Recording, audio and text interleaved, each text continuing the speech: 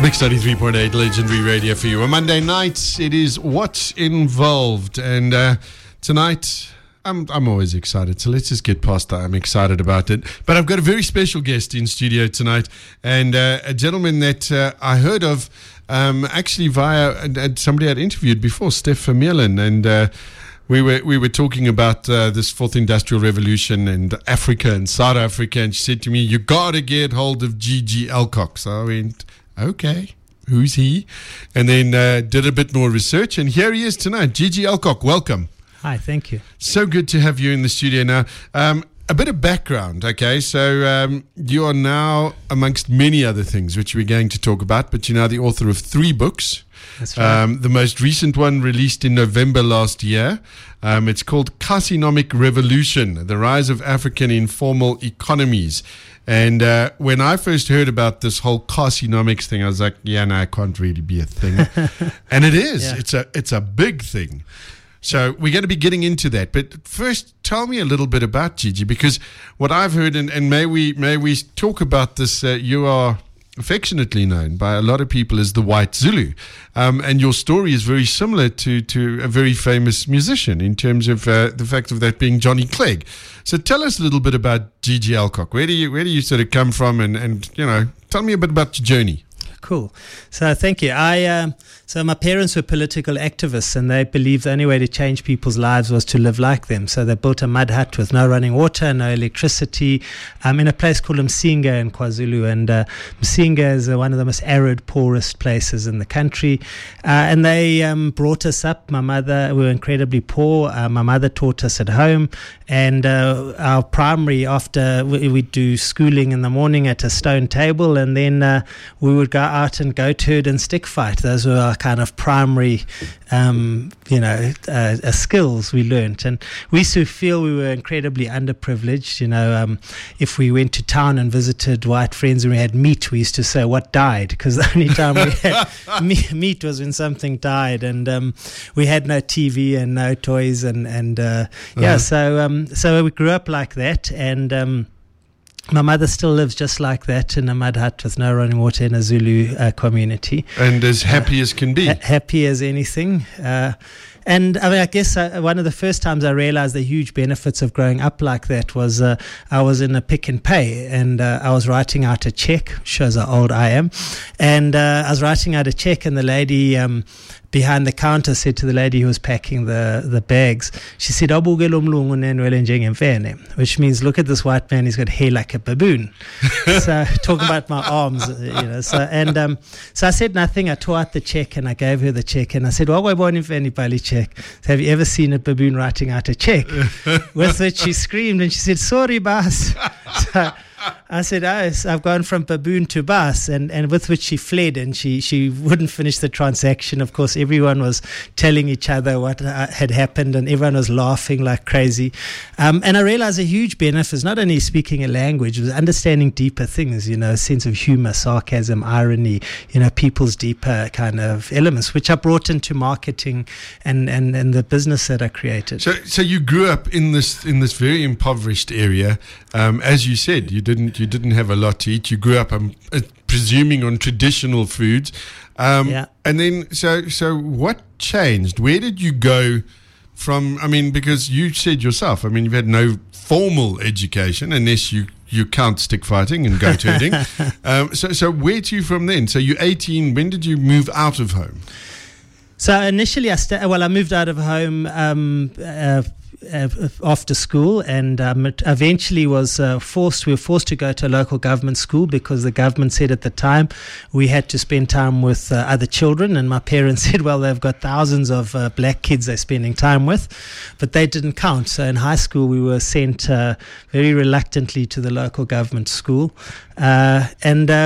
which we hated, of course. I mean, we were seen as these complete outcasts. You speak as we, so... My brother and I. You and your brother, okay, yeah. So my brother's name is Makonya, which means to make a loud noise in Zulu. And and does he? Does he live up to his name? Yeah, absolutely. You know. So I became a political activist, and I was involved in a number of non-government organizations, kind of ANC aligned, and I was, really believed in the struggle and coming from the Zulu community about liberating our population. And then, of course, the ANC was unbanned and then went towards elections, and I was... the whole election thing didn't fit with me. I was much more into the kind of struggle than voting and elections. So I moved to Joburg to enter the capitalist economy. And in fact, they call in Msinga they call Johannesburg Wandonga Ziyaduma, which means the walls that thunder. Which is very appropriate. If you come from Little Msinga and you arrive in Johannesburg, Wandonga Ziyaduma, the walls thunder with noise and sound. So the romanticized idea of Gauteng is not all that pervasive. No. So, and I had nothing I was qualified for, so I became a bricklayer, and then I started a telephone business, public telephones, because I realized no one could access this township, so I'd put up telephones in Alexandra Zulu Men's Hostel. That was... Now, was this prior... No, this was just post-94 then? This was in 89, 1990, 91, yeah. So that was before it became cool to go into townships? Oh, yeah. I mean, I was perpetually the only white person in those townships, and I knew them very well and stuff. So, I could move around. People were perpetually saying, "Oh, you lost," And I used to have lots of fun because at the time, young kids would see a white person and go, "Oh, Mlungu, Lechua," and Sutu, and I would stop them and I'd say, "Where's the white man? Show him to me in perfect Zulu or Sutu," and these kids go screaming away. They're like, "There's a weirdo." It's amazing though, if you look at it, and in terms of at least the people I know, how many people do not know how to speak an African language. I mean, I can kind of stumble by. Yeah. And literally stumble by, and probably very badly. And I know I have been the butt of many jokes when I have taken out my broken Zulu. But most people can't. Most people have no idea. It's a tragedy because I think if people had spoken, or even now, I mean, I encourage my daughters. I've got a daughter Zandi and another one called Tonsi, and they've got Zulu names, very blonde, blue-eyed young girls, but with Zulu names and speak Zulu and it changes things completely. I get away with traffic fines. I get the last wine, the bottles of wine at the wedding, and So, yeah. We are talking to my special guest in studio, Gigi Alcock. We're talking about, amongst other things, his latest book, The Carcinomic Revolution. We'll be back with Gigi in just a bit. Welcome to What's Involved on a Monday night. My guest in studio with me tonight, author, speaker. Can we say revolutionary? Are we allowed to say that still? I don't know. Probably. Gigi Alcock. And just before we went into the break, we were talking about how you got into business, etc., etc. And we were chatting about you putting those phone booths in the townships. Yeah. So where did you go to from there? Because it fascinates me that you're now a very well-known author with 3 books under your belt and more speaking engagements than you know what to do with. So, yeah, I mean, I was struggling to do anything I could in the township environment with these phone booths were one of them. And I kind of started becoming aware of the fact that very few other people were in this market and doing anything in the sector. It was a case of not even knowing where these places were. At that time, there wasn't a signpost for Soweto. You could drive around and around Johannesburg and you never find the way into Soweto unless you knew where it was. And yet I knew these places and interacted with people. And so my next step was I eventually ended up working at a company called Group Africa, which was one of the very first businesses that focused on these informal economies and township environments and rural environments. So Group Africa was perfect for me. It was really about marketing. I understood the language. I could develop, material in the languages of the people as well as access those environments. And I was there for a while before I decided to go off on my own, and I created a marketing business called Minanawe Marketing in about 95. And it was really the first business that ad agency that focused on the township or the mass market at a time when people didn't really believe. I mean, they still don't believe it now, but at the time it was like impossible to believe there was any opportunities or market in that sector. Well, I mean, for so long, and again, this is one of the things I often think of, and I think how sad it is, because there is still very much, despite the fact that we've had this democracy, there's very much this divide, this black and white divide. And if you speak to people, a lot of people, about townships and township life, they kind of go, yeah, it's over there. And nobody, at least hardly anybody in my circle of influence, really knows what goes on in townships. But we're all just people, and yet it's so different. And you talk about this thriving economy there, and a lot of times people will look at you and go, yeah, okay, just humor the crazy man. Yeah, you know, it is a massively thriving, vibrant environment. And yeah, like you said, people are still afraid. They have misconceptions. The idea is that the townships are rows and rows of shacks, and only 14% of our population is actually in informal houses. So they're transformed places. And many people are afraid, and yet, I mean, this is the future of our society. As a majority of our society live in those environments. And I just look at some of the things we created in that. You know, I was chatting earlier about we introduced cheese slices into township food, into Vetkooks and what they call gordas. Yeah, but this is now a fascinating story, because you would think the humble cheese slice. Yeah. Everybody knows about that. Everybody knows how to sell it. Yeah. And yet you did something which was seen as absolutely revolutionary. It was mind-blowing. Yeah, so we identified this thing called a gorda, which is a quarter loaf of bread with slap chips and atchar and a slice of polony and sometimes a Russian, endorsed by the Heart Foundation, as you can imagine, and the Banting. So we identified these gordas, and we introduced cheese slices into them at a time that there was a completely invisible sector. Today it's worth more than 1.5 billion rand a year, cheese slices sold into gordas and Vetkoek in this market. The gorda is now becoming well known as the hamburger of the townships. Just the food sector in the townships, the fast food, what I call gasi kos, which is everything from mogodu, which is tripe, to amaplate, which are plates of food, skarpskop, and so on, is worth 87 billion rand a year. 50,000 township outlets turning over 87 billion rand. So you have this massive sector. That's just the food sector. And it is a massive, and I think it's a fascinating food sector as well. But you've got to be open-minded there. And I mean, you kind of grew up in that environment. I mean, the first time, I had like somebody present me with a sheep's head, I kind of looked on in horror and go, where's the rest of it? Because that's the bit I like. Tripe as well. It's the same as, I don't know, tripe and tongue. Mogodu is delicious. I don't like something that's like going to be able to taste me, so no. But it does take a while. Some of it takes a while to kind of get your head around. Once you do, and you develop a taste for it, there's some amazing foods that come out there. Take someone who eats tripe or skop or whatever it might be, and offer them a prawn, and they likely, or an oyster, and they're likely to have the same reaction exactly, you have.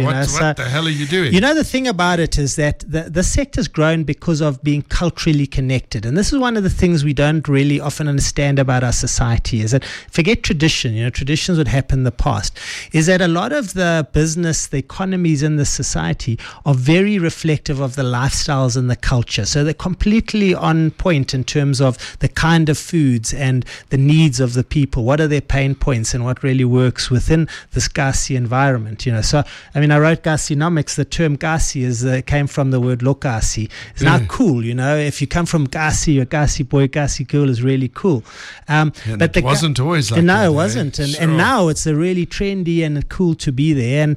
But I think that the business in those environments are very culturally astute and very astute to the lifestyles, and that's what makes them hugely successful, but often it makes it very difficult for corporates or other people to enter these markets because they don't have a clue of the cultural or lifestyle elements. But and again, I go back to the sadness of it, is that, and maybe with our kids, it's changing a bit, and there's a bit of cross-pollination of this whole culture thing, but that we don't have a clue. I mean, you were talking about, so when I was doing some research and I read that this Kasi economy is worth, how much did you say? Roughly? Well, I mean, just the food side is worth 87 billion rand a year. But then you have other sectors. The spaza sector is worth probably about 250 to 300 billion rand a year. That was the one that stuck. Rental, backroom rentals, 30 billion rand a year in rentals that are earned by Kasi people for backroom rentals. And I mean, I can carry on with hair, I can carry on, Kasi mechanics, and there are so many, the Muti industries worth 3 billion rand a year in herbal medicines, Muti. Yeah, so this really huge sector, but it's a bit like Uber and Airbnb. If you don't recognize it, because it's a multitude of small little businesses. Unless you're looking for it, you don't recognize that there is this massive economy. Well, when we come back, I'd like to talk a little bit about the books and a little bit about how do we sort of cross this divide? How do we get involved as people who are maybe business people listening to the radio station tonight? Maybe there's people that haven't heard of you yet. They'd like to get hold of your books. We'll talk more about that when we come back. My guest in studio, G.G. Alcock, his latest book, Kasinomic Revolution. They are well worth a read. I'm going to dive into all three of them. I'm telling you right now. What's involved? My guest in studio with me, author, speaker, marketer, G.G. Alcock. So before the break, we said we come back because you've written the 3 books, and I'm very fascinated about that. And then we got some messages in wanting to ask some questions as well. So let's talk about, how did you go from doing this? You spoke about your marketing business, and it seems when you spoke about it that was an absolute passion. So how did you go from that to now writing books? So Minanawe was, as I said, the first agency really in that space, and we did some crazy stuff. I mentioned the cheese slices. Excuse me. We ran the Soweto beach party for Captain Morgan to launch Captain Morgan with 400 tons of beach sand on a dam in Soweto with ocean-going yachts on the dam and beach buggies. It just sounds like so much fun. And we did all of these things. Anyway, so the first book I wrote was called Third World Child, White Born Zulu Bred, which was about growing up in a Zulu village and moving to the city, and very much about my growing up as a Zulu child. But then, the idea of Kasinomics came from, we were the only people doing these crazy things in the township. So I wrote about very much what were the opportunities in this Kasi economy, and some of the crazy case studies of stuff we did, from the cheese slice to, I created the biggest cooking show in Africa called the Perfect Seshebo Show. Seshebo is for Indians what a curry is to Indians, a Seshebo is to Africans. And the Perfect Seshebo Show has been going for 8 years, biggest cooking show in Africa, 10th most watched program on South African television. And here again, I created it for Unilever, for Norox, Raja, Curry Powder, and Aromat, and it was huge. One of their most successful marketing properties. When I'm in the suburbs and I say to people I created the Perfect Seshebo Show, everyone shrugs. When I'm in the township, people think that they've met Jamie Oliver. They're like, you created the Perfect Seshebo Show. People love the Perfect Seshebo Show. So the book Kasinomics was about a lot of those case studies and also just pointing out the size of this economy and the opportunities in it. Then you moved on from that, and now the latest one. So the first one, Third World Child. Yeah. Hat tip to Johnny Clegg. Yeah. Because you are good mates with him. Yes, correct. And then it was Kasinomics, and then the third one now, Kasinomic Revolution. Yeah. So Kasinomic Revolution is really about the revolution that is happening in that sector, not only in South Africa, throughout Africa. And I think with the books, neither of them were business books. They were written as adventures, I guess, into this Kasinomic sector. And they're very anecdotal. There's stories about amazing people in the book. In Kasinomic Revolution, there's a lady in downtown Joburg who sells 3,000 Vetkoek every single day for R1 each. She makes herself about 35,000 Rand a month. Is building a 2-story house in Soweto, her and her husband, and yet you walk past her just outside Park Station. You walk past this lady, not recognizing this is a person who earns about 35,000 Rand a month. And she sells Vetkoek for R1 each. For R1 each, she sells 3,000 a day, and then she sells cheese slices and polony and tea and coffee. But there is a difference between the Afrikaans Vetkoek and the township Vetkoek.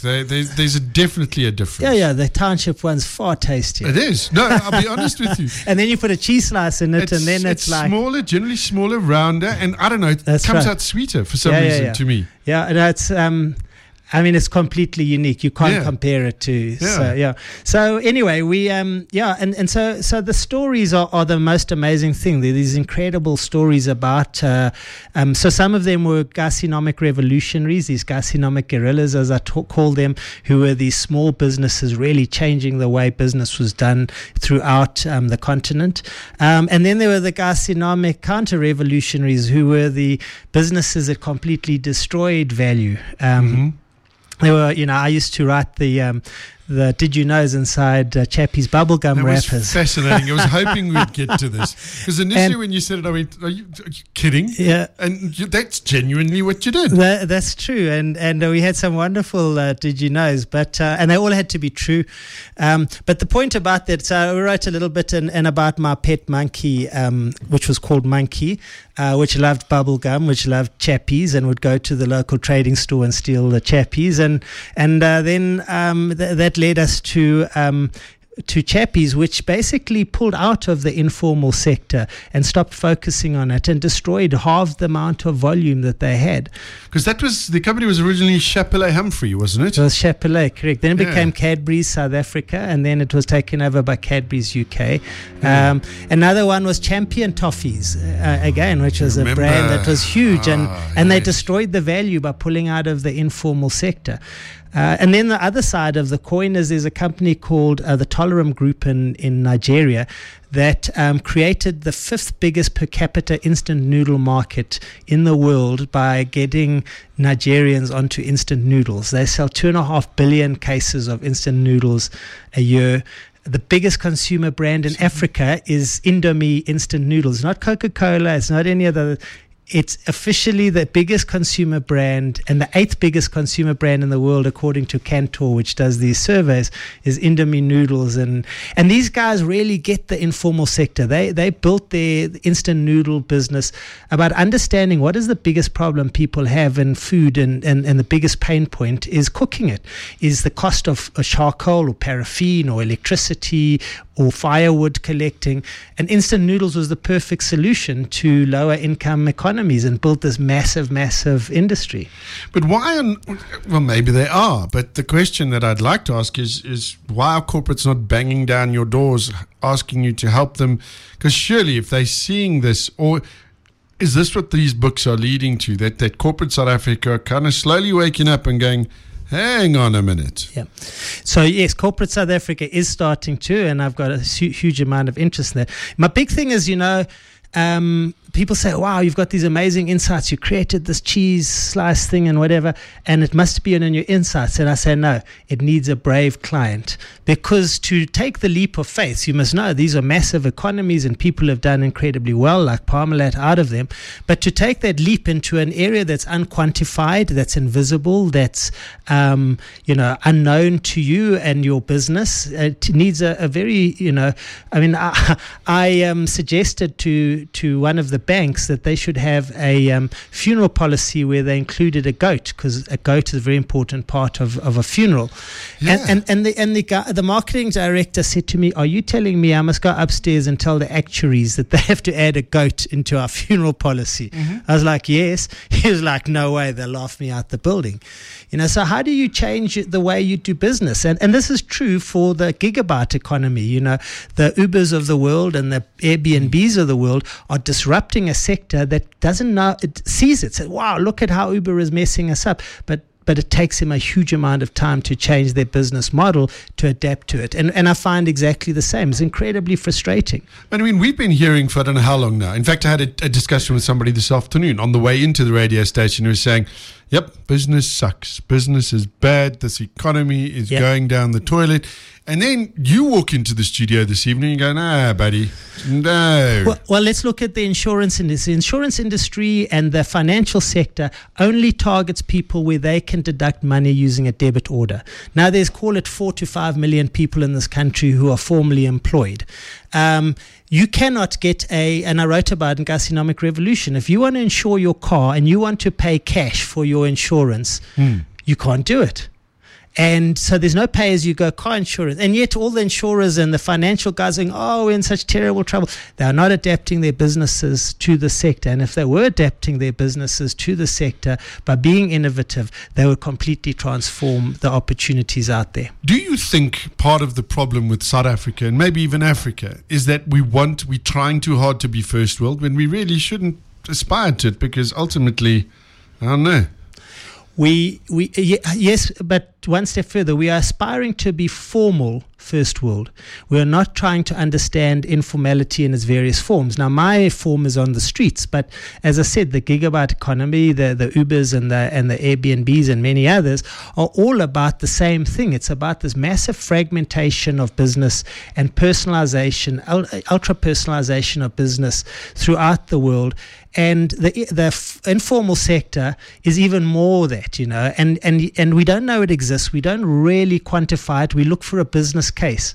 I found on LinkedIn the initial PowerPoint presentation that Uber did, and it's wonderful. It's like 6 slides, and they anticipated like 30 cars in San Francisco, Really?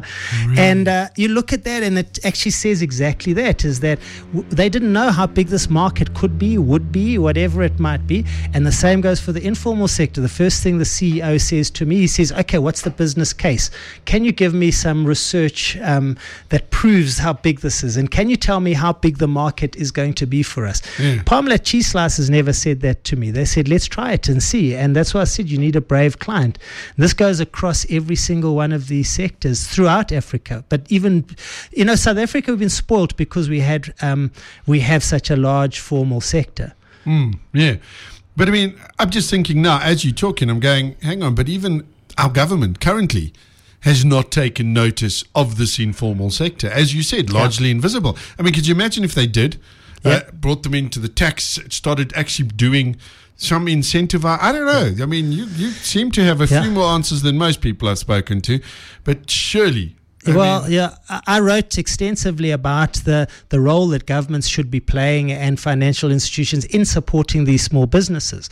What we did with Parmalat is we supported small businesses, and we found that most of these businesses, we could double their turnover, double the amount of staff they employed by simple interventions. None of them can get financing for their business. Everyone wants to. They have no guarantee. The lady selling Vetkoek in the streets of Joburg said, why don't you invest more in your business and grow your business? She said, because I have no guarantee. Because tomorrow the city of Joburg could come and kick her off the street.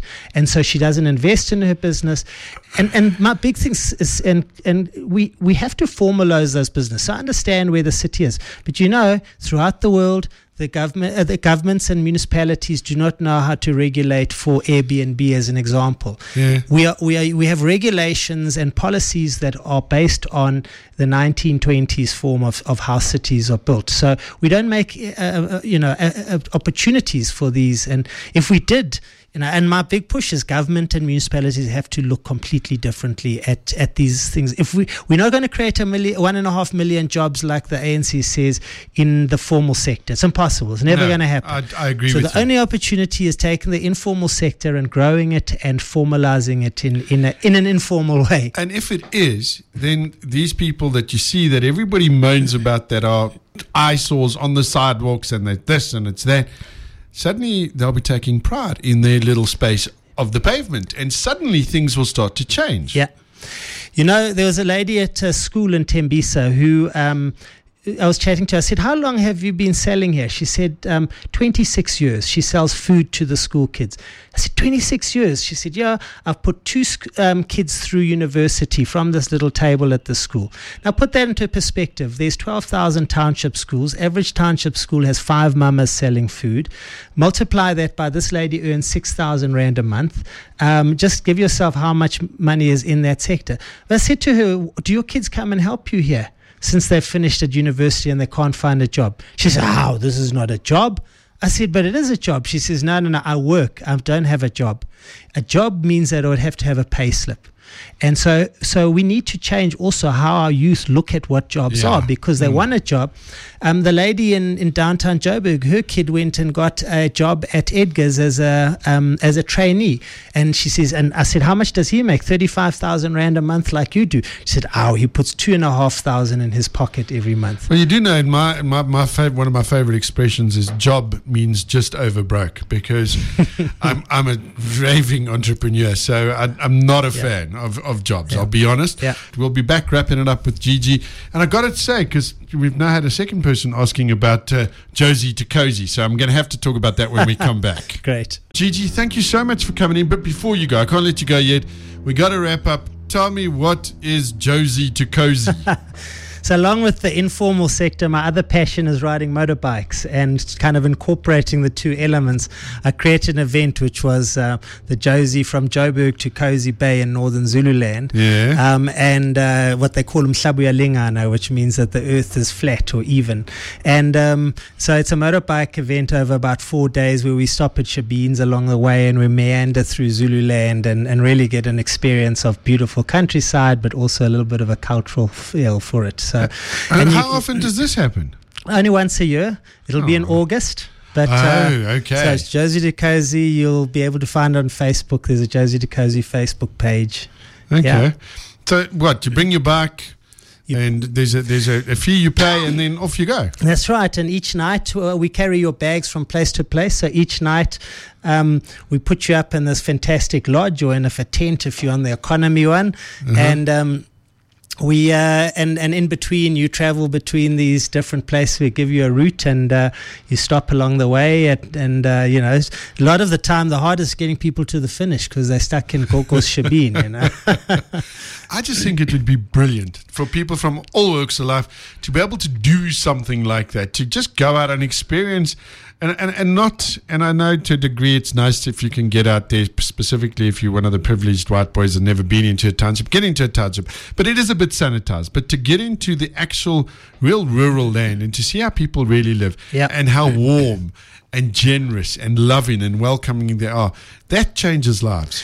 You know, it's incredible. And every and in fact, I took an American friend who was a very senior businessman. I took him around one of the townships the other day, and at the end of it, he said to me, you know, I thought I'd come back sad and miserable. He says, all I remember was the laughter and the warmth and the jokes. And this is the thing, is that we have these negative things about it's all sad and miserable. Yeah, and there's a few poor people out there, and that's terrible. We should have changed that. But there's also lots of people who are living great lives, and we should be experiencing that, both in the social environment, from the Shisanyamas to the Shabines, to just understanding what life is like. And people are incredibly warm and welcoming. And you know what? It's one of the things that I have noticed to be true so many times amongst African people, their capacity for love and joy. I mean, tragedy strikes. Some of these people have terribly hard lives. There's always laughter. There's always a smile. There's always a song. We could learn a whole lot. Yeah. It's an incredibly optimistic society, and often the humor is about laughing at yourself and making light of a situation, which often makes it even more kind of evocative and deep, you know. Wonderful. Gigi, if people want to find out more about you, about booking you, about Josie to Cozy, what is the best place to go? The best probably starting point is I have a website, gigialcock.com. I have an email address, gigi@kasinomics.co.za. Or I've got a Facebook page, Gigi Alcock Facebook page. I've got a Josie to Cozy Facebook page as well. And I keep on very regular stuff on the Gigi Alcock Gasinomics Facebook page on ongoing things about amazing stuff that's happening in the township. Website's a great place to start, though, because from there you can link out. So Gigi Alcock, ALCOCK, GGAlcock.com. Gigi, thank you so much for coming. I want to hear more. I need to know more. Where to from here for you? Just to wrap up. Well, I sold my business Minanawe and I've joined the informal sector. I'm a freelancer, and my passion is very much about how to grow those economies, how to get government and municipalities, I mentioned earlier, to look at it, but also to look at the corporate sector and how they can engage with that and help grow that sector, grow those businesses, create more opportunities, because that is the future for our country. It's not going to happen in the formal sector. And you coined such a brilliant phrase, an Afropolitan.